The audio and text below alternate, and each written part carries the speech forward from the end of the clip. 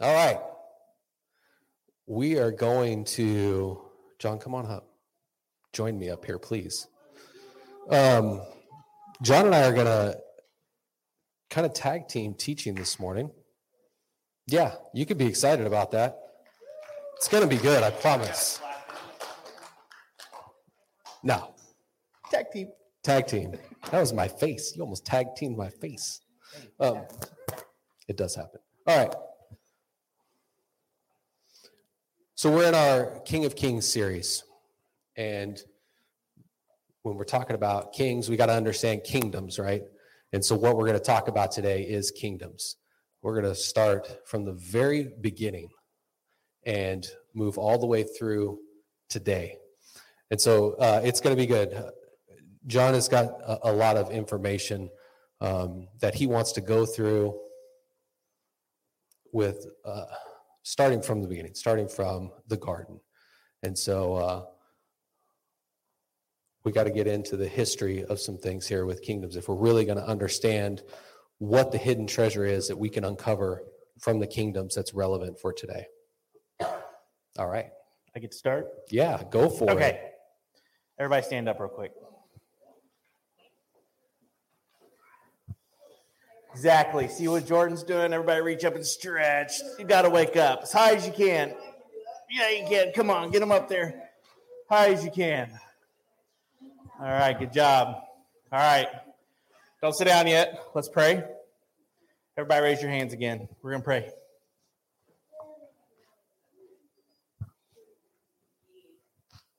Raise them high. All right, Jesus, we just thank you for today. We thank you for your grace.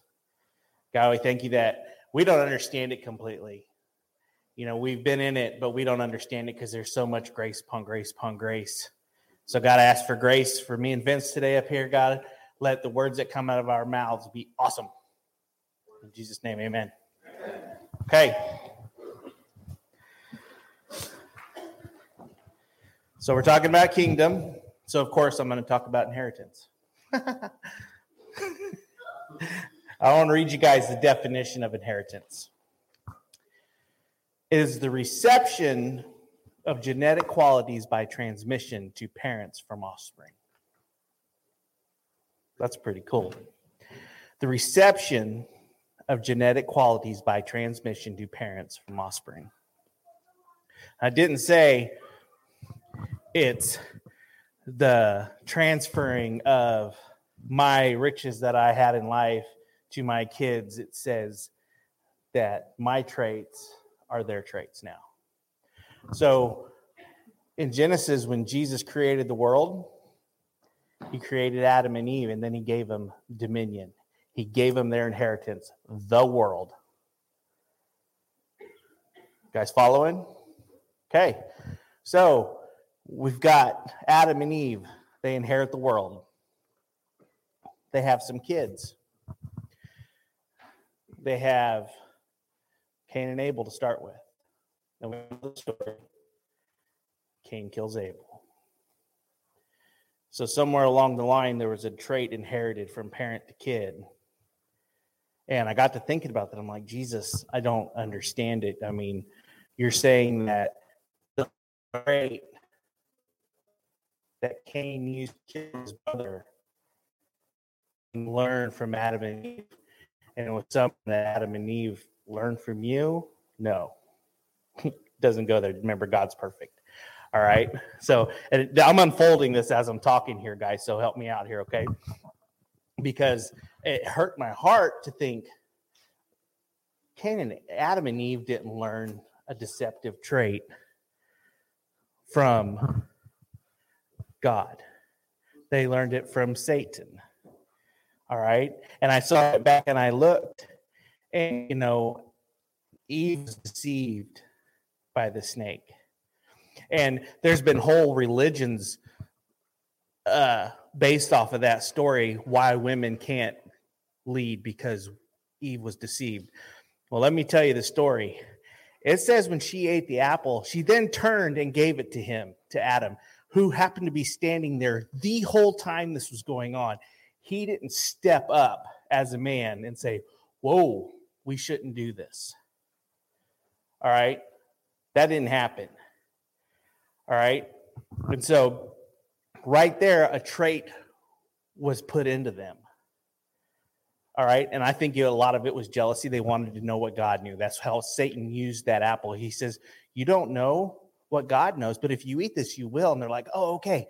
Cain and Abel, if you go back and look at them, Cain was mad because God loved Abel's gift more, because Abel gave the best of what he had. And Cain gave some good stuff, but it wasn't the best. And then that jealousy rage came into him, and he killed his brother. Okay? He killed his brother. Now, did God go and kill him? No. He cursed him. He said, you'll be forever cursed. And that sucks. But there was grace on that. He didn't kill him because of that. So Cain takes off. So then Adam and Eve have Seth. And from Seth's line all the way up until Jesus, that's the line. From Seth to Jesus. But we're going to start with Seth's family. Noah came from that. Okay, you all know the story of Noah and the flood, right? So stuff got so bad that God said, I don't know, it's just not working out. Humanity is so bad right now that he had to wipe the earth. He had to wipe humanity from the face of the earth except for Noah and his family. There's grace on that. I don't know where. I just know that there's grace on that because I know who my God is. So somewhere there's grace on that. And I'll let the pastors break that down for you later. I'll throw that on you guys. Oh, Mike, yeah, it's you, buddy. So anyways, I forgot where I was at. Hold on. Okay, so God destroys the world. Bummer. But he keeps Noah because Noah is righteous. And then he keeps Noah's family. So Shem, I screw their names up. Japheth, Shem, and Ham. They're actually in that order. And some people say that the reason why in the Bible it starts with Shem and then they say Japheth and Ham is because from the line of Shem came Jesus. So that's why they think he's first. But actually, Japheth was the oldest. Ham was the youngest. God starts all over, gives them the world as their inheritance again.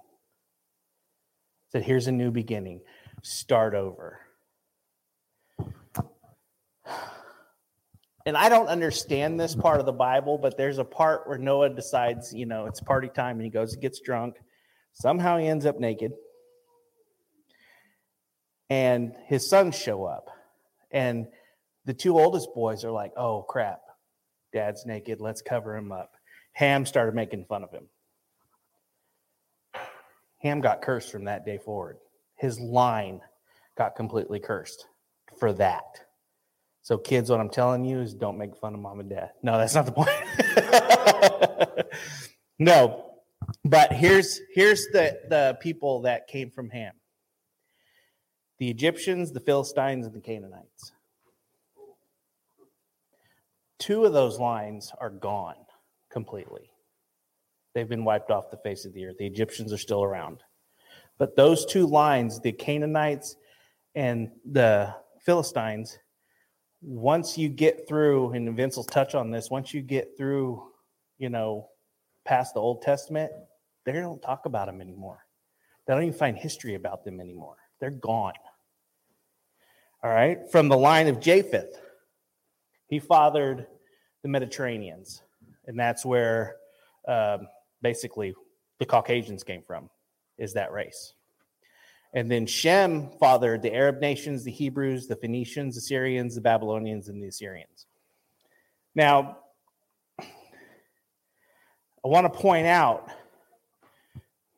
that our inheritance came from one family,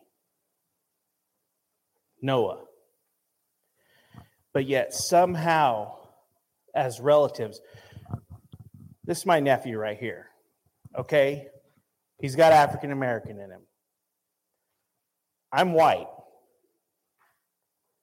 We are family still because of who our family is.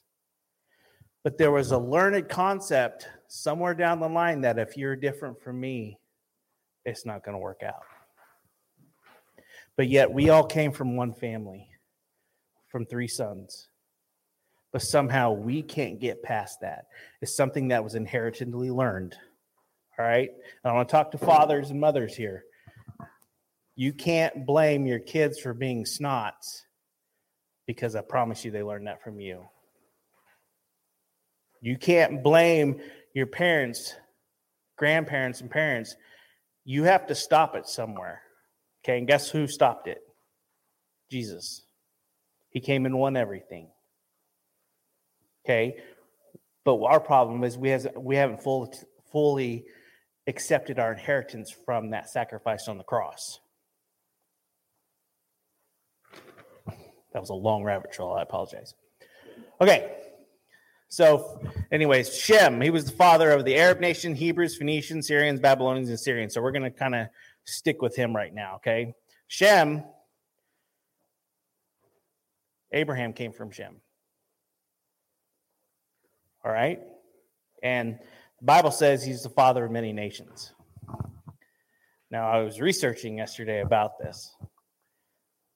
That was not God's original plan for Abraham to be the father of many nations. His original plan was for his descendants to rival the stars and the sands of the sea. All right? He made a promise to him that his offspring would be forever. He never said, you'll be the father of many nations at first. All right? But the older Abraham got and the older Sarah got, his wife, the more they started freaking out that this wasn't going to happen. So then they took matters into their own hands. And then we have what was her name? Haram, something, and Ishmael. Okay? Sarah gave Abraham his slave wife. He had Ishmael. And that's where the Arab nation came from. Okay? I have it here somewhere. Okay, so we're accurately correct. It's Genesis 13, I know that. Ooh, I almost docked your coffee, right? Or my coffee.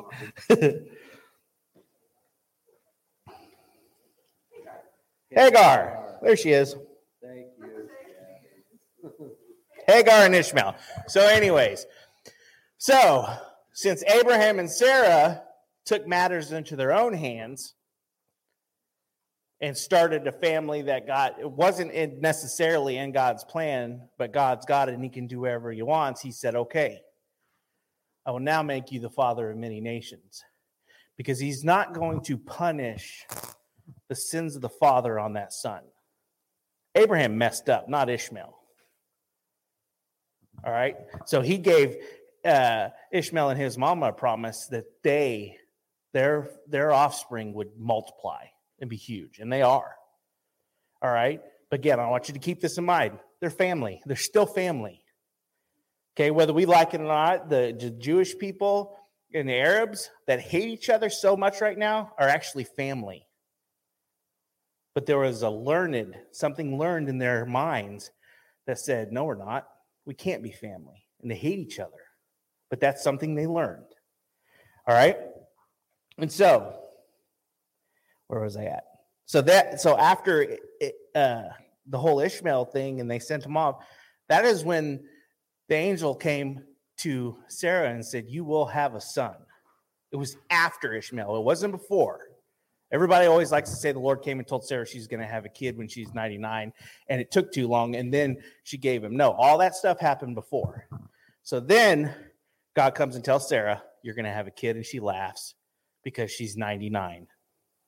That's old for having babies. Ladies, is that old? I mean, even Abraham, he was 110. That's old to be making babies.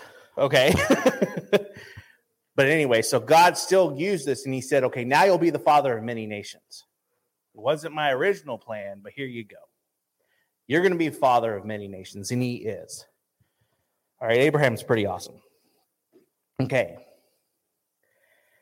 But Genesis 17:1. You guys can go Genesis 17:1. If you go read that story, that proves my whole point here in the Bible. Okay? I'm not going to read that. So from Abraham, fathers Isaac, Jacob, and Jacob fathers the 12 tribes. All right? And from the 12 tribes, the tribe of, having a brain cramp.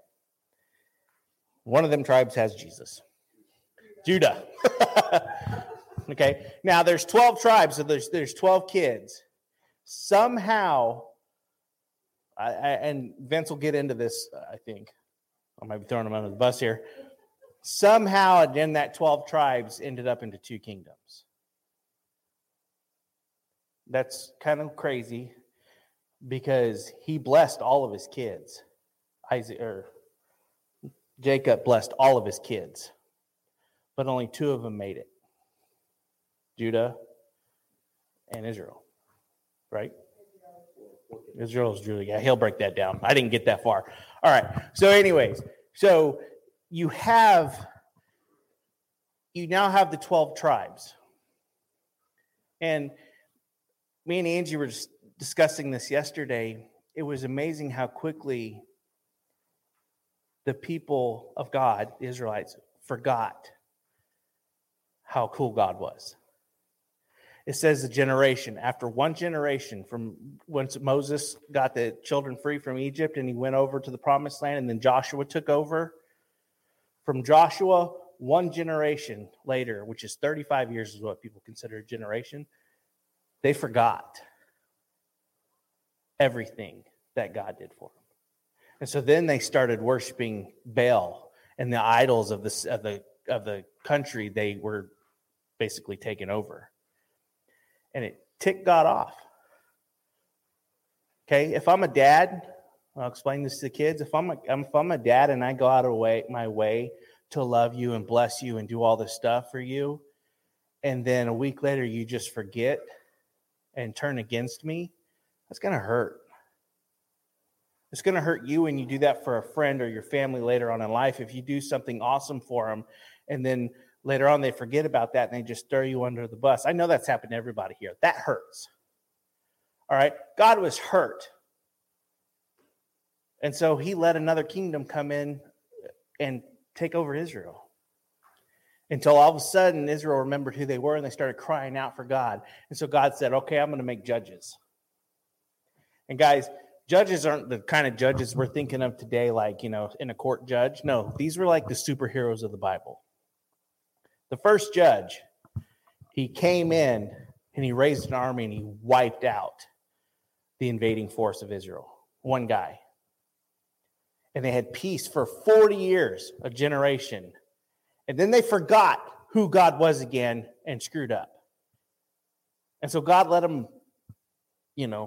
be in their crap for a while. And then he said, all right, I'm going to raise up another judge. And that judge came in as a superhero and wiped out. And then it happened again. And then there was another judge. 3 straight men judges. And apparently God said, okay, 4th judge, let's do this. Let's do Deborah. All right? Deborah. Now, if you read the Bible in Judges, the first 3 judges aren't even a whole chapter long. But Deborah was something else. She was something special. She got 3 chapters. All right? And she came in, and it basically says that he couldn't find a man to step up. So a woman had to step up. All right? So Deborah stepped up.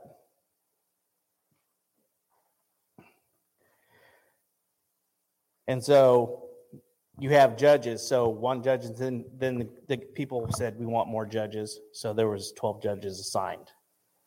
So that I'll let you take over from there. Yeah, that kind of blows out the whole women not leading thing out of the water, doesn't it? Deborah. So when we look at a lot of this, we know Israel is a nation that was developed a lot out of an orphan mindset, because over and over again they allowed compromise and deception to creep in. We know Abraham used deception more than once with his wife and prostituted her out. And so their journey, it really parallels that of mankind, and never fully stepping into right identity and never fully stepping into an inheritance that they were given. And that goes even for us today, right? We have to continuously be walking in the ways of God. And it's not because we aren't capable of walking upright all of our days, right? We know that we are capable of that, but we fail to believe who we are. And that is a big point of emphasis that I want to be looking at today. And what John was talking about with inheritance, that's something we have to pay close attention to, because he's talking about the nature of what he passes on to his kids. That's the same thing that God was passing on to us when he created us. When you were created, you were given his nature. You're his image bearer. And so we have to keep that in mind. And you know, that what we saw modeled, and we've been talking about this a lot, you've heard Angie repeat this a lot, is that what you tolerate allows compromise to come in. And so what was tolerated through a generation brought in compromise in such a short amount of time. And we're gonna talk about that some more when we get into Psalm 78 in a little bit. But the history of what was happening there in Egypt, or excuse me, from Abraham to Egypt, and then in the exodus from Egypt into the land of Canaan, through the judges, and through where the people demanded a king. There was tolerance mixed in there, and there was a lot of mixture, and that's still happening today. And we see that, right? And the question I go back to is what is influencing us first? This is a question I go back to over and over again, and particularly as we were preparing for this message today, is what's influencing you first? Is it God? Is he the first place you're running to, looking for answers and solutions, or is it the world?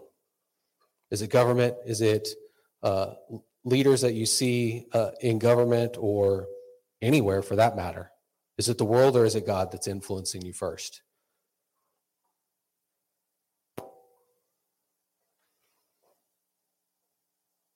This question about influence, it's something we were talking about this morning. If you aren't in relationship with God and running to him every single day, looking to be filled up by him, you're going to have problems. And you're going to have issues being able to deal with things. And it leads to compromise. And that is a big thing John was talking about when it came to the judges. The people were compromising and allowing different things to come in. We were listening to a podcast the other day on our way to Topeka, and it was Emma Stark and what's his name? Who's the guy that's always with her? Sam Robertson. Yeah. So they're doing their podcast, and they were talking about. She mentioned that a lot of churches were shut down in the pandemic, but rightfully so. They needed to be shut down. They're powerless, right?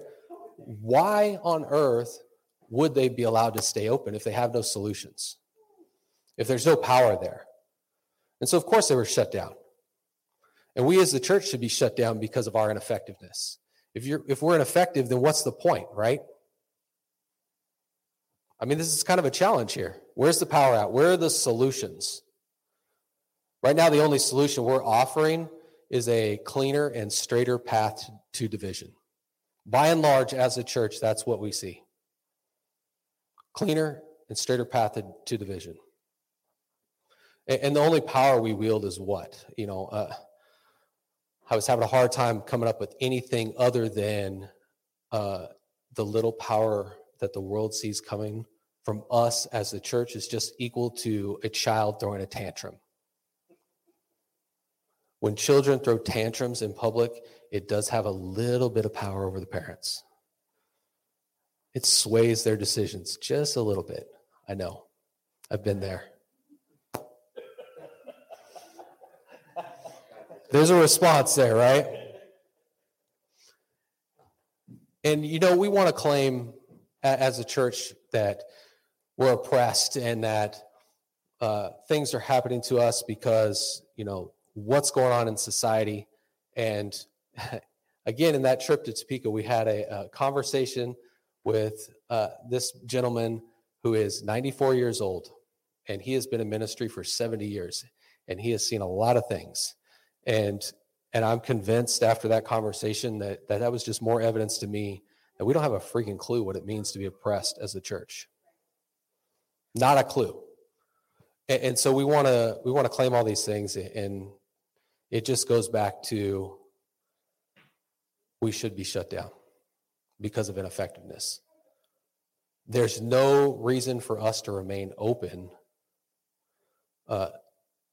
if there's no solutions, there's no power.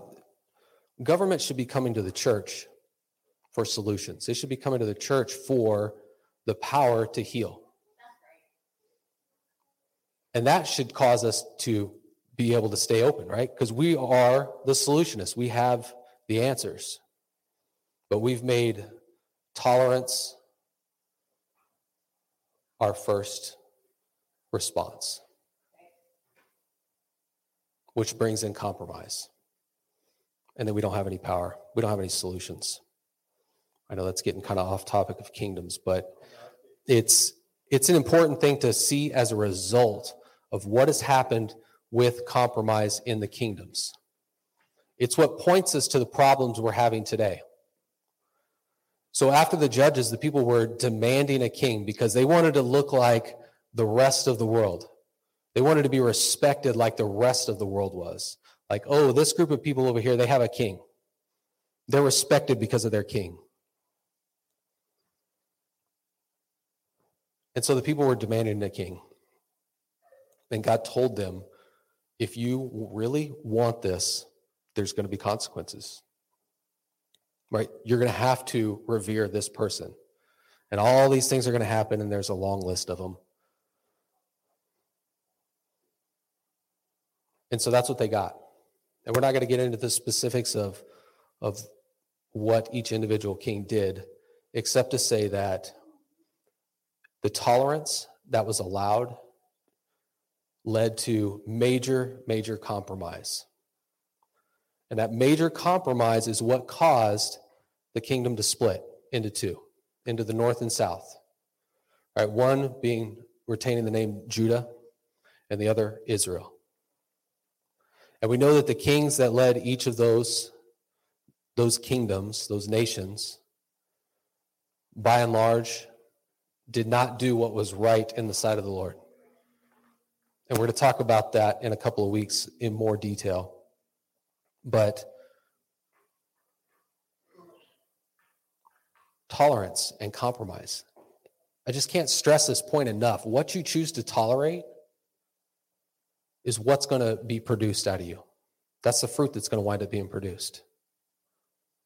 So if you want to tolerate things, you're going to wind up compromising on your values.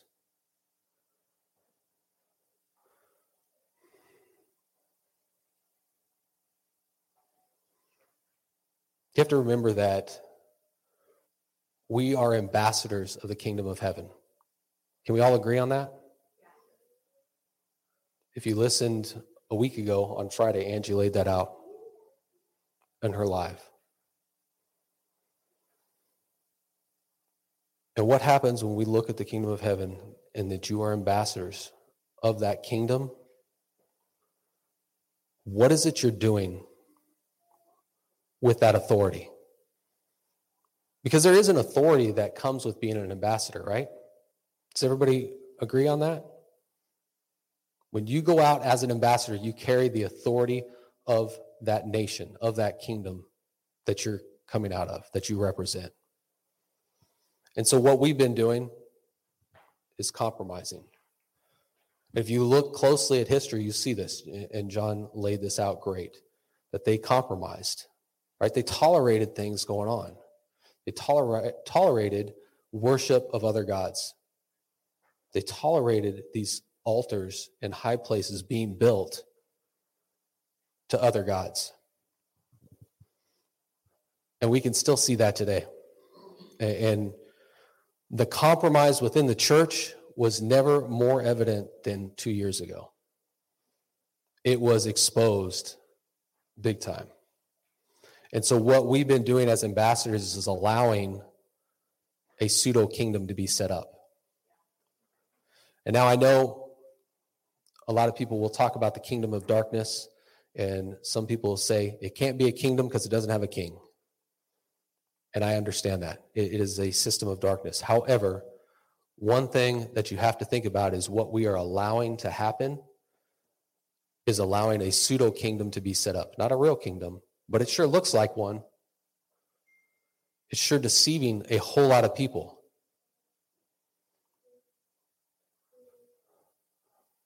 And that's what we've been allowing to happen. What is attempting to establish itself as a legitimate counterforce is passively being allowed. This is another example of decisions. The decisions that we make to passively allow things is a decision to say yes to it.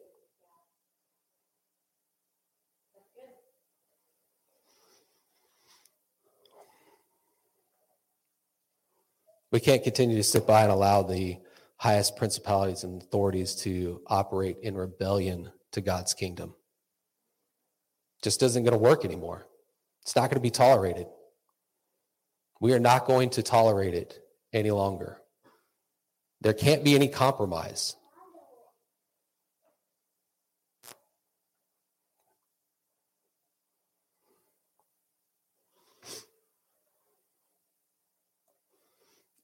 You were given authority as an ambassador of the kingdom of heaven.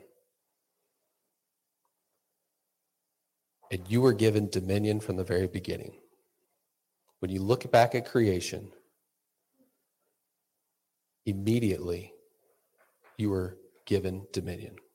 And that is something you just carry naturally as a child of God.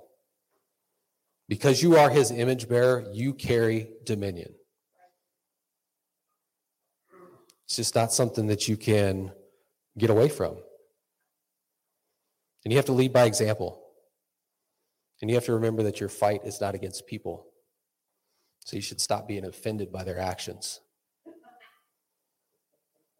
What you should really do is get angry about what is behind that in the unseen realm. What's driving those actions that you're getting offended by? All right, Ephesians 6:12 says, "For our struggle is not against flesh and blood, but against the rulers, against the powers, against the world forces of this darkness, against the spiritual forces of wickedness in the heavenly places." That should bring about something in you, right? It should tell you we need to be getting angry about influence from the unseen realm that's being had. I want to read it to you out of the Passion Translation because it gets more to the point. It says, "Your hand-to-hand combat is not with human beings, but with the highest principalities and authorities operating in rebellion under the heavenly realms. For they are a powerful class of demon gods and evil spirits that hold this dark world in bondage." If things are being held in bondage by principalities and powers, it's because we as a church, you have not stepped into your authority and taken dominion. You have to be stepping up into the nature that you carry. It's a hand-to-hand combat. This is a serious thing that's taking place every single day. But if you sit by and you passively allow it to happen, you're agreeing with it. I'm just going to be honest. That's what it is. It's an agreement with it. And we've all done it. We've all sat back and allowed things to happen when we shouldn't be. So I want to read Psalm 78. And this goes a lot with what we've been talking about. It's kind of long, so bear with me. But we're going to stop at some places here. Psalm 78. "Beloved ones, listen to this instruction. Open your heart to the revelation of this mystery that I share with you. A parable and a proverb are hidden in what I say, an intriguing riddle from the past." So a parable and a proverb. There's always a story and a lesson in the things we read in the Bible. So be looking for both, right? We've heard true stories from our fathers about our rich heritage.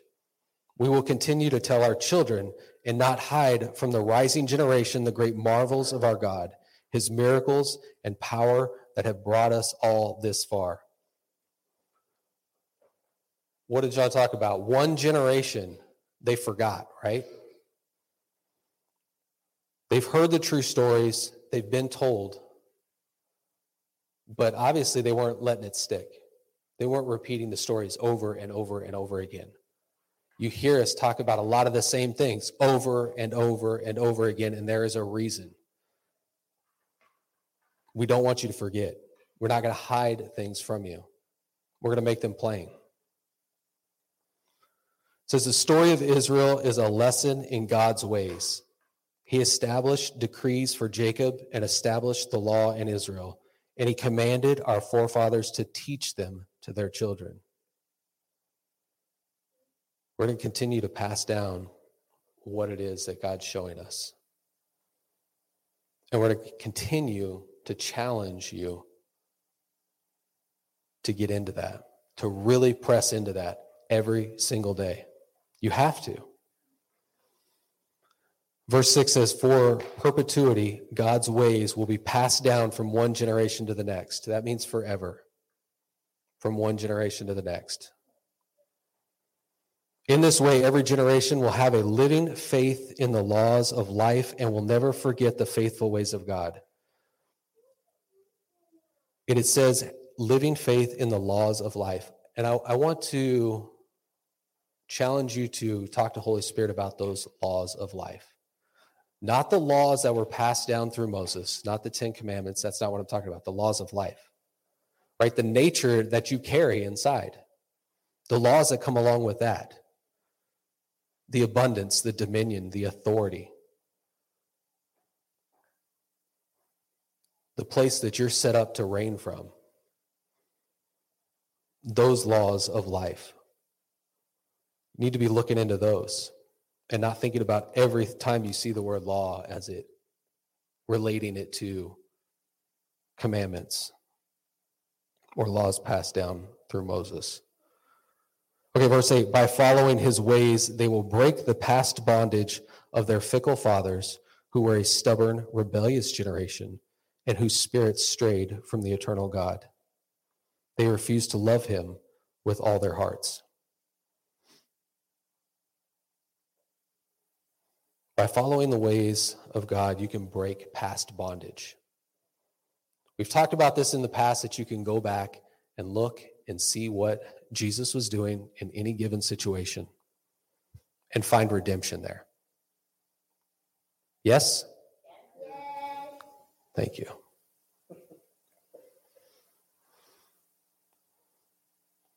Take, for example, the sons of Ephraim. Though they were all equipped warriors, each with weapons, when the battle began, they retreated and ran away in fear. They didn't really believe the promises of God. They refused to trust him and move forward in faith. I cannot stress enough what it is that you believe. What you choose to believe matters. And if you don't believe first who you are and what it is you carry, again, you're going to have a hard time. You're going to have a hard time, and you could wind up retreating in fear.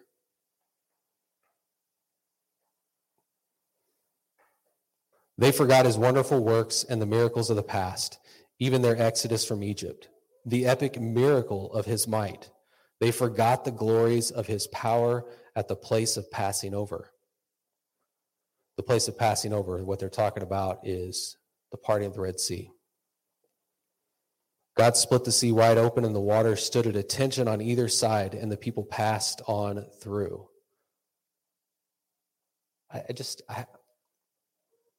Angie talks about this. You have to stop and really capture these moments of what happened.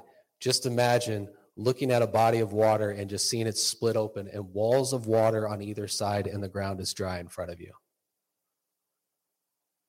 I mean, you got to catch these things and stop and actually think, wow, I have a hard time imagining this, right? We should go practice out at the lake, see if we could do it. That would be fun.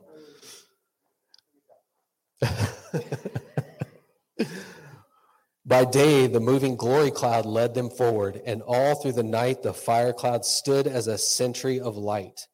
In the days of desert dryness, he split open the mighty rock, and the waters flowed like a river before their very eyes. He gave them all they wanted to drink from his living springs. Yet they kept their rebellion alive against God Most High, and their sins against God continued to be counted. Their sins were counted back then.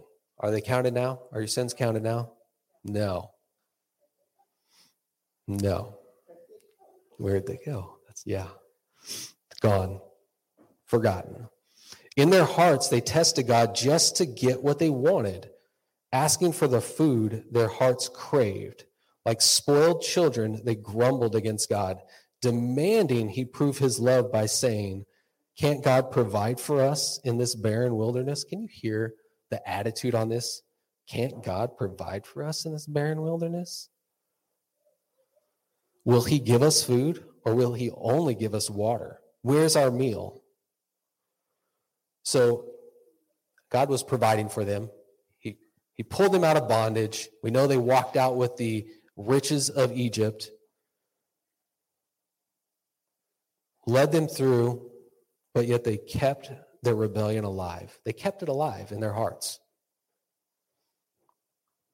And then they grumbled and whined about food. It says, then God heard all their complaining and was furious. His anger flared up against his people, for they turned away from faith and walked away in fear. They failed to trust in his power to help them. They failed to trust his power to help them when he was near. Still, he spoke on their behalf, and the skies opened up. The windows of heaven poured out food. The mercy bred manna. The grain of grace fell from the clouds. Humans ate angels' food, the meal of the mighty ones. His grace gave them more than enough. The heavenly winds of miracle power blew in their favor, and food rained down upon them. Succulent quail quieted their hunger as they ate all they wanted.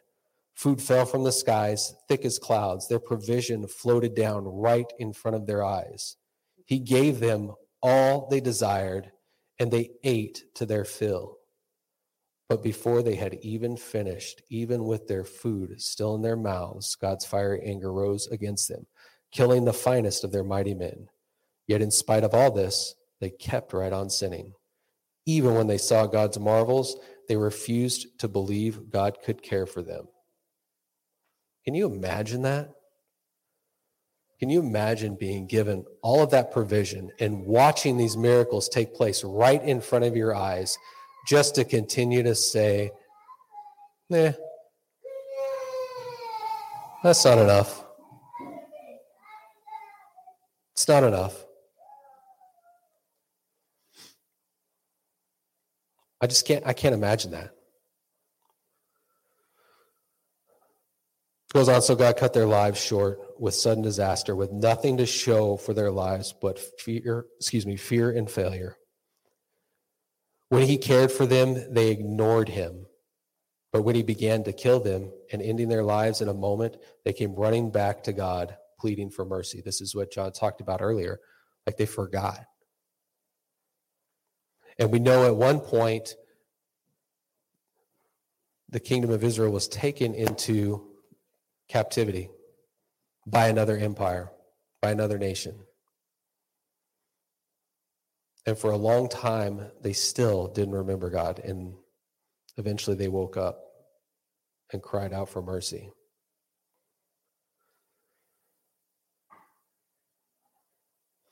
They remembered that God, the mighty one, was their strong protector, the hero God who would come to their rescue, but their repentance lasted only as long as they were in danger. They lied through their teeth to the true God of covenant. So quickly they wandered away from his promises, following God with their words and not their hearts. Their worship was only flattery. Is any of this starting to sound familiar? I mean, not at all, right? We're seeing this stuff repeated over and over again. Maybe not in the exact same way, but when we start to look at these things and we start to look at the history of the kingdoms, particularly the nation of Israel, we get to see what it is that we're currently going through. We get to see that we have had tolerance for things, and it has allowed compromise to come in. And what's happened on the backside of that compromise is containment. We have set up our own little boxes of containment to keep us closed in, powerless, solutionless, and ineffective.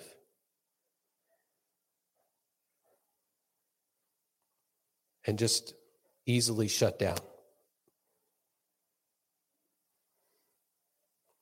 If we can get away from this compromise, we'll be able to break out of containment. And you'll see solutions flowing out of the church like they should be. You'll see healing miracles flowing out of the church like they should be. You'll see abundant life that was promised to us, that is part of our inheritance, just break open. We have to get rid of the compromise. We have to stop tolerating just anything. We have to stop tolerating just any behavior, not just in our own lives, but in the lives of the people around us. If we're a family, right, we're going to be calling these things out. That's one of the things that was prophesied for 2023, right? We're going to call these things out. This family is going to be sharpening one another, not tolerating things. And sometimes that's going to be painful. It's not going to be comfortable to call these things out. But it is going to happen. All right. I'm going to spare you the rest of this because it is a lot more of the same. It goes on, and you know, it talks about everything that happened in Egypt and how they were brought out of that and taken into the Holy Land. And yet for all this, they still rebelled and refused to follow his ways, provoking the anger of God Most High. Like traitors turning their back, they forsook him. Over and over again, this continued to happen. They tolerated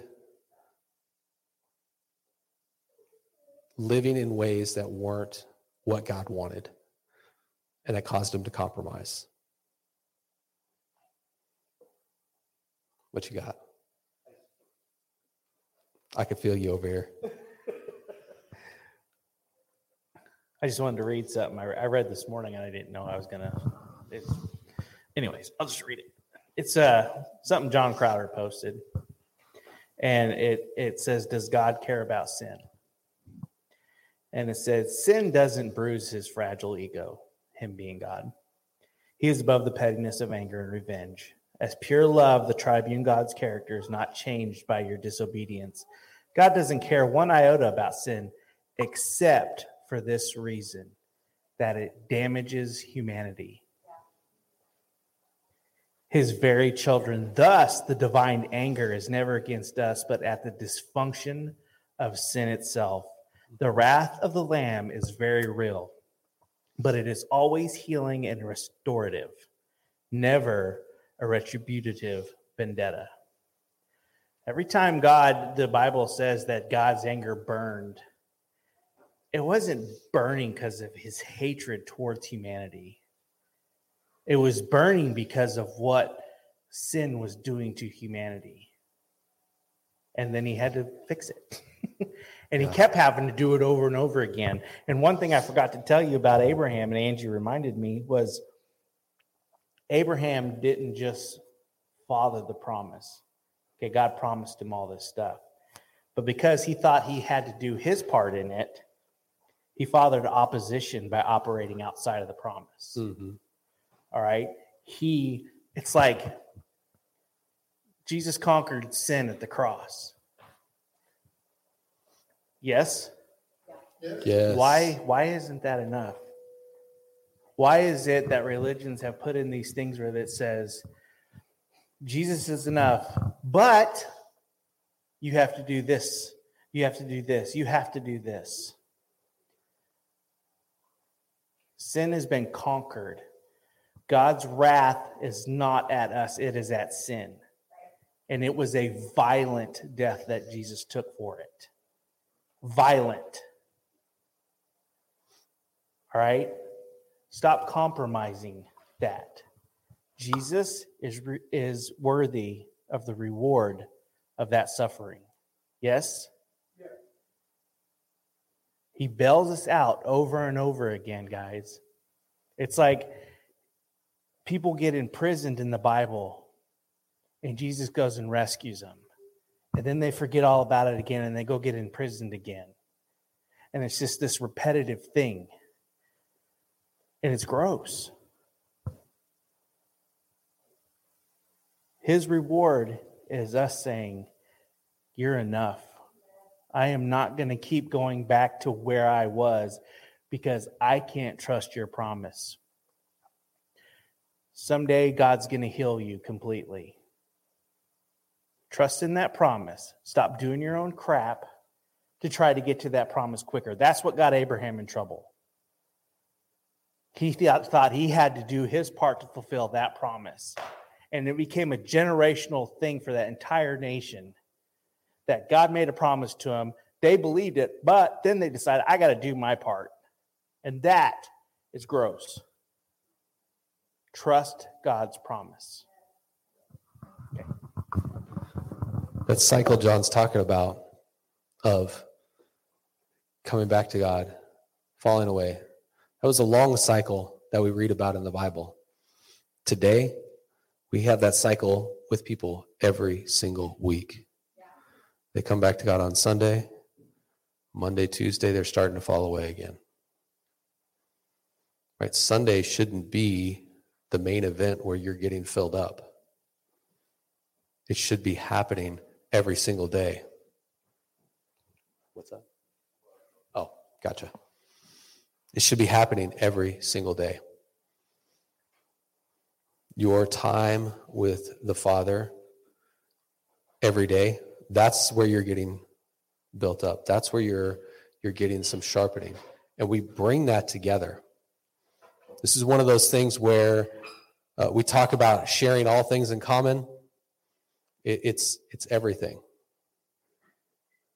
And one of the things that we need to remember about sharing all things in common is that God is sharing all things in common with you as his image bearer.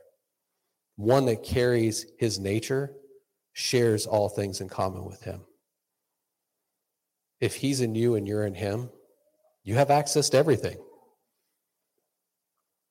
You need a solution for something, you have access to it. You have the creative genius living inside you, which makes you a creative genius. Yeah? Yeah? Yeah? Okay. We're all in agreement then. Good. All right. Let's pray. Everybody stand up, please. I'm being nice. I'm saying please.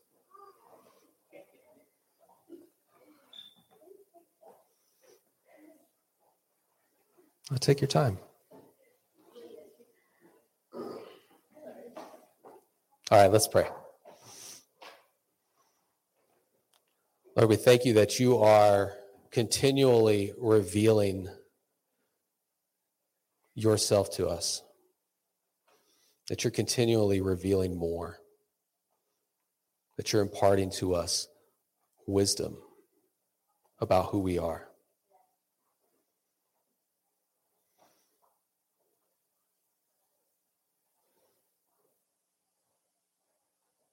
And Lord, I thank you for the stories that we're going to get to hear next week of what's unfolded from each and every person in here. What it is that you reveal to them in those intimate moments that they have with you throughout the week. Jesus, we thank you for what you're doing.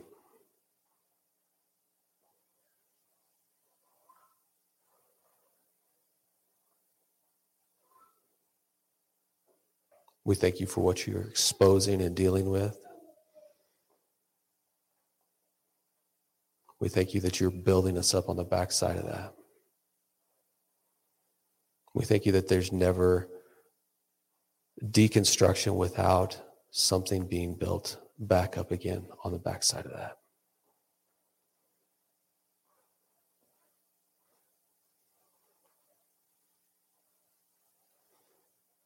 Let us see where it is that we're tolerating anything lesser than you, anything lesser than your kingdom. Expose compromise and let it be dealt with swiftly.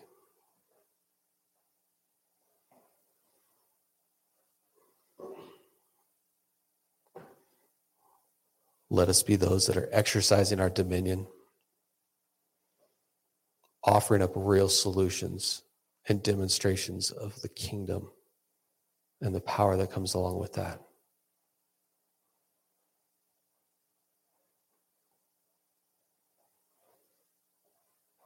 In your name we pray, Jesus. Amen.